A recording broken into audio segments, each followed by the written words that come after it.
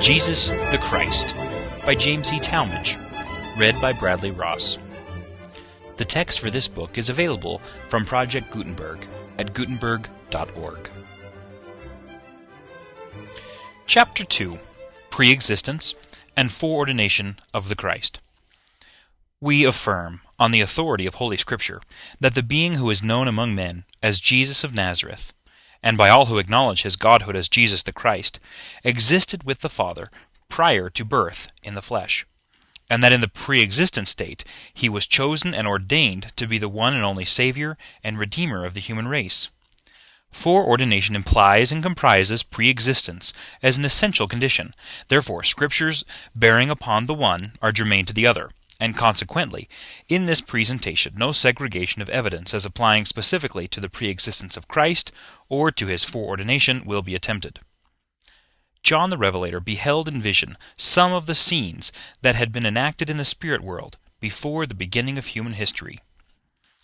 He witnessed strife and contention between loyalty and rebellion, with the hosts defending the former led by Michael the archangel, and the rebellious forces captained by Satan, who is also called the devil, the serpent, and the dragon. We read, "And there was war in heaven. Michael and his angels fought against the dragon, and the dragon fought and his angels."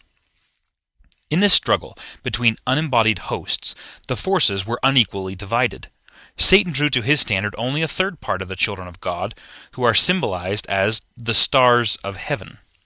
The majority either fought with Michael, or at least refrained from active opposition, thus accomplishing the purpose of their first estate, while the angels who arrayed themselves on the side of Satan kept not their first estate, and therefore rendered themselves ineligible for the glorious possibilities of an advanced condition, or second estate. The victory was with Michael and his angels, and Satan, or Lucifer, theretofore a son of the morning, was cast out of heaven. Yea, he was cast out into the earth, and his angels were cast out with him.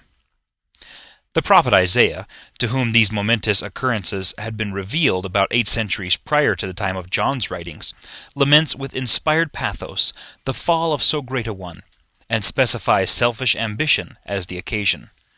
"How art thou fallen from heaven, O Lucifer, son of the morning? How art thou cut down to the ground, which didst weaken the nations? For thou hast said in thine heart, I will ascend into heaven, I will exalt my throne above the stars of God. I will sit also upon the mount of the congregation, in the sides of the north. I will ascend above the heights of the clouds. I will be like the Most High. Yet thou shalt be brought down to hell, to the sides of the pit." Justification for citing these scriptures in connection with our present consideration will be found in the cause of the great contention, the conditions that led to this war in heaven. It is plain from the words of Isaiah that Lucifer, already of exalted rank, sought to aggrandize himself without regard to the rights and agency of others. The matter is set forth, in words that none may misapprehend, in a revelation given to Moses and repeated through the first prophet of the present dispensation.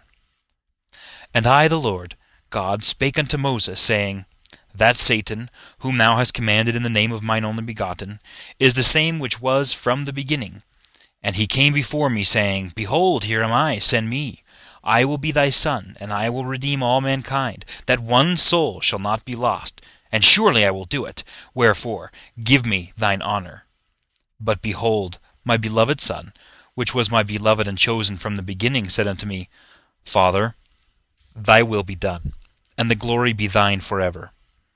Wherefore, because that Satan rebelled against me, and sought to destroy the agency of man, which I, the Lord God, had given him, and also that I should give unto him mine own power, by the power of mine only begotten, I caused that he should be cast down, and he became Satan, yea, even the devil, the father of all lies, to deceive and to blind men, and to lead them captive at his will, even as many as would not hearken unto my voice."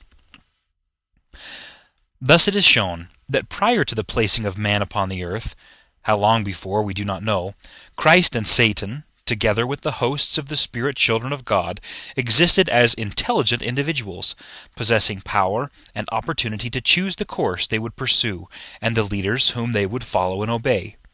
In that great concourse of spirit intelligences, the Father's plan, whereby his children would be advanced to their second estate, was submitted and doubtless discussed. The opportunity so placed within the reach of the spirits, who were to be privileged to take bodies upon the earth, was so transcendently glorious that those heavenly multitudes burst forth into song and shouted for joy.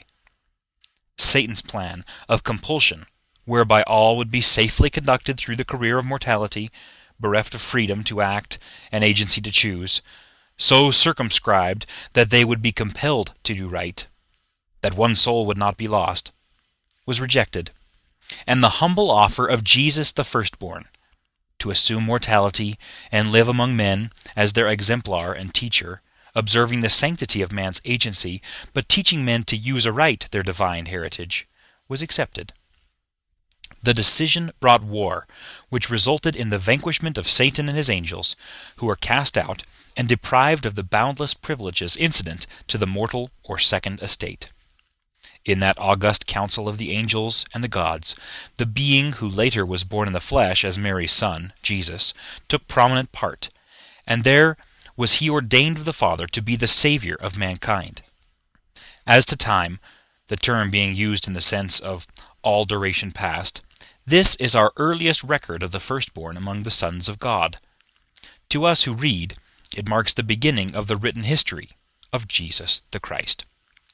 Old Testament scriptures, while abounding in promises relating to the actuality of Christ's advent in the flesh, are less specific in information concerning his antemortal existence.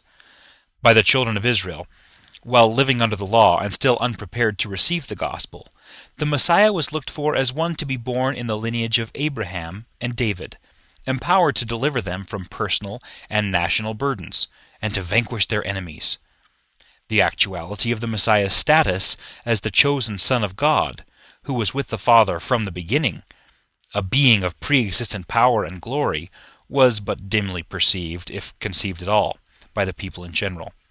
And although to prophets specially commissioned in the authorities and privileges of the holy priesthood, revelation of the great truth was given, they transmitted it to the people rather in the language of imagery and parable than in words of direct plainness.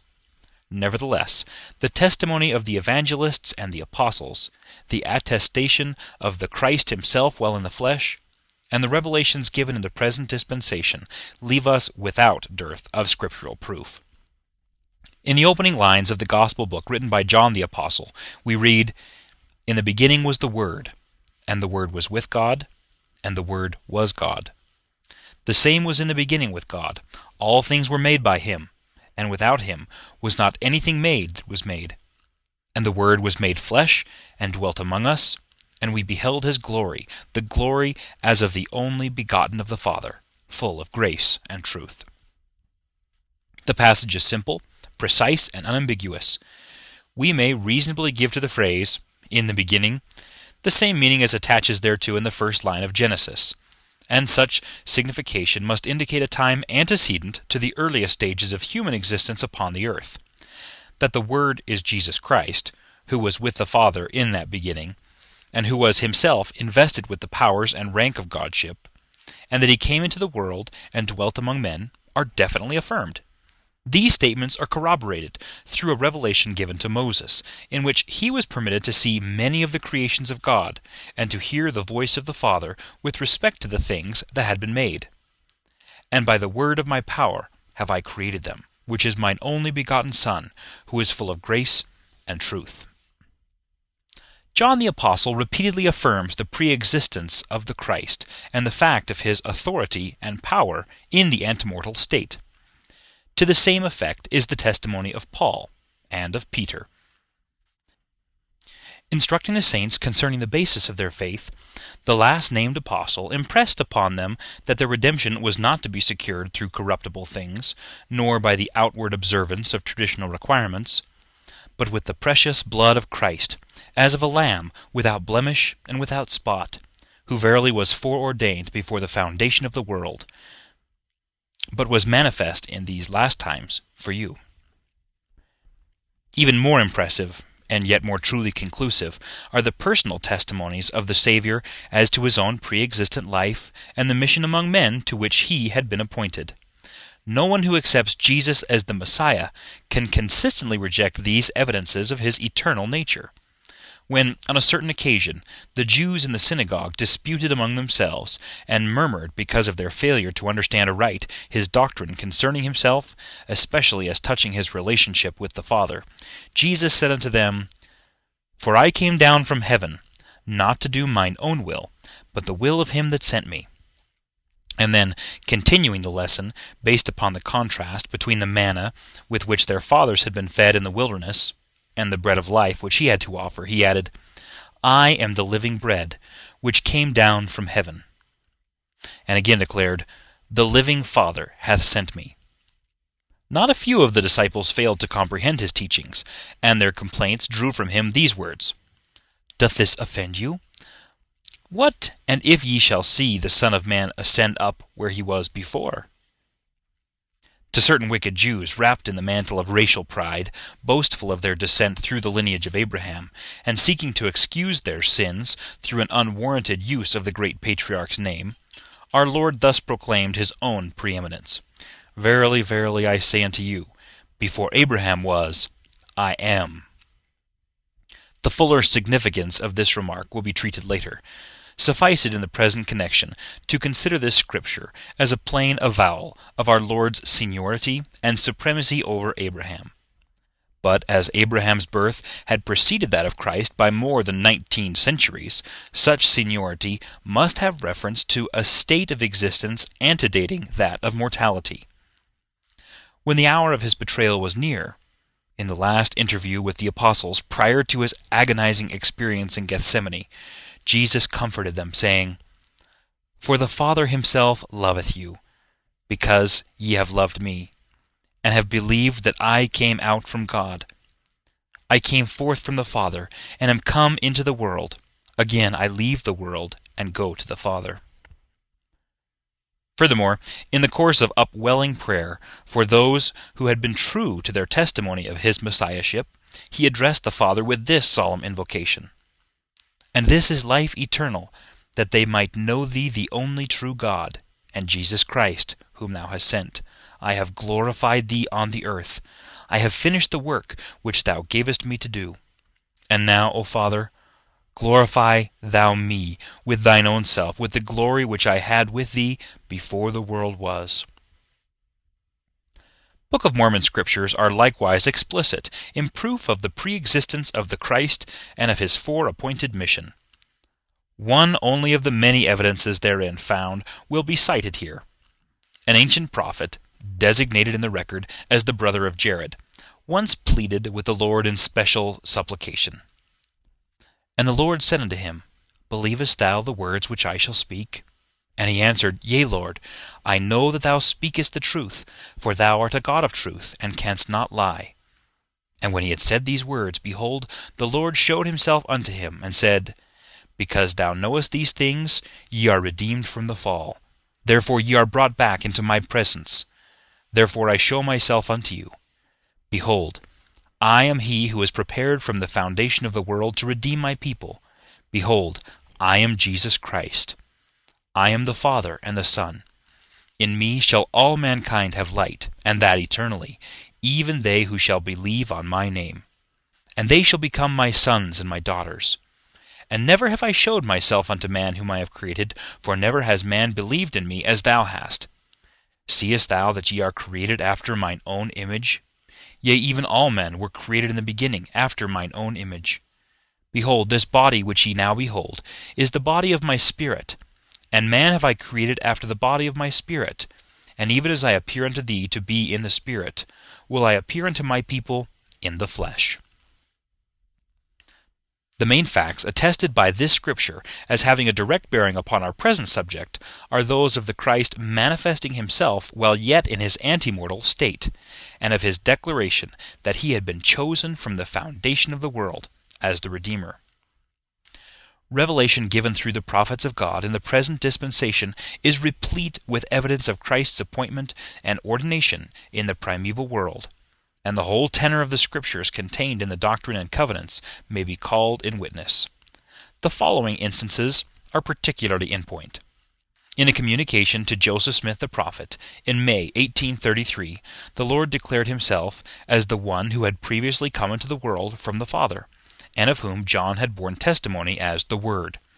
And the solemn truth is reiterated that he, Jesus Christ, was in the beginning before the world was, and further, that he was the Redeemer who came into the world because the world was made by him, and in him was the life of men and the light of men. Again, he is referred to as the only begotten of the Father, full of grace and truth, even the Spirit of truth, which came and dwelt in the flesh.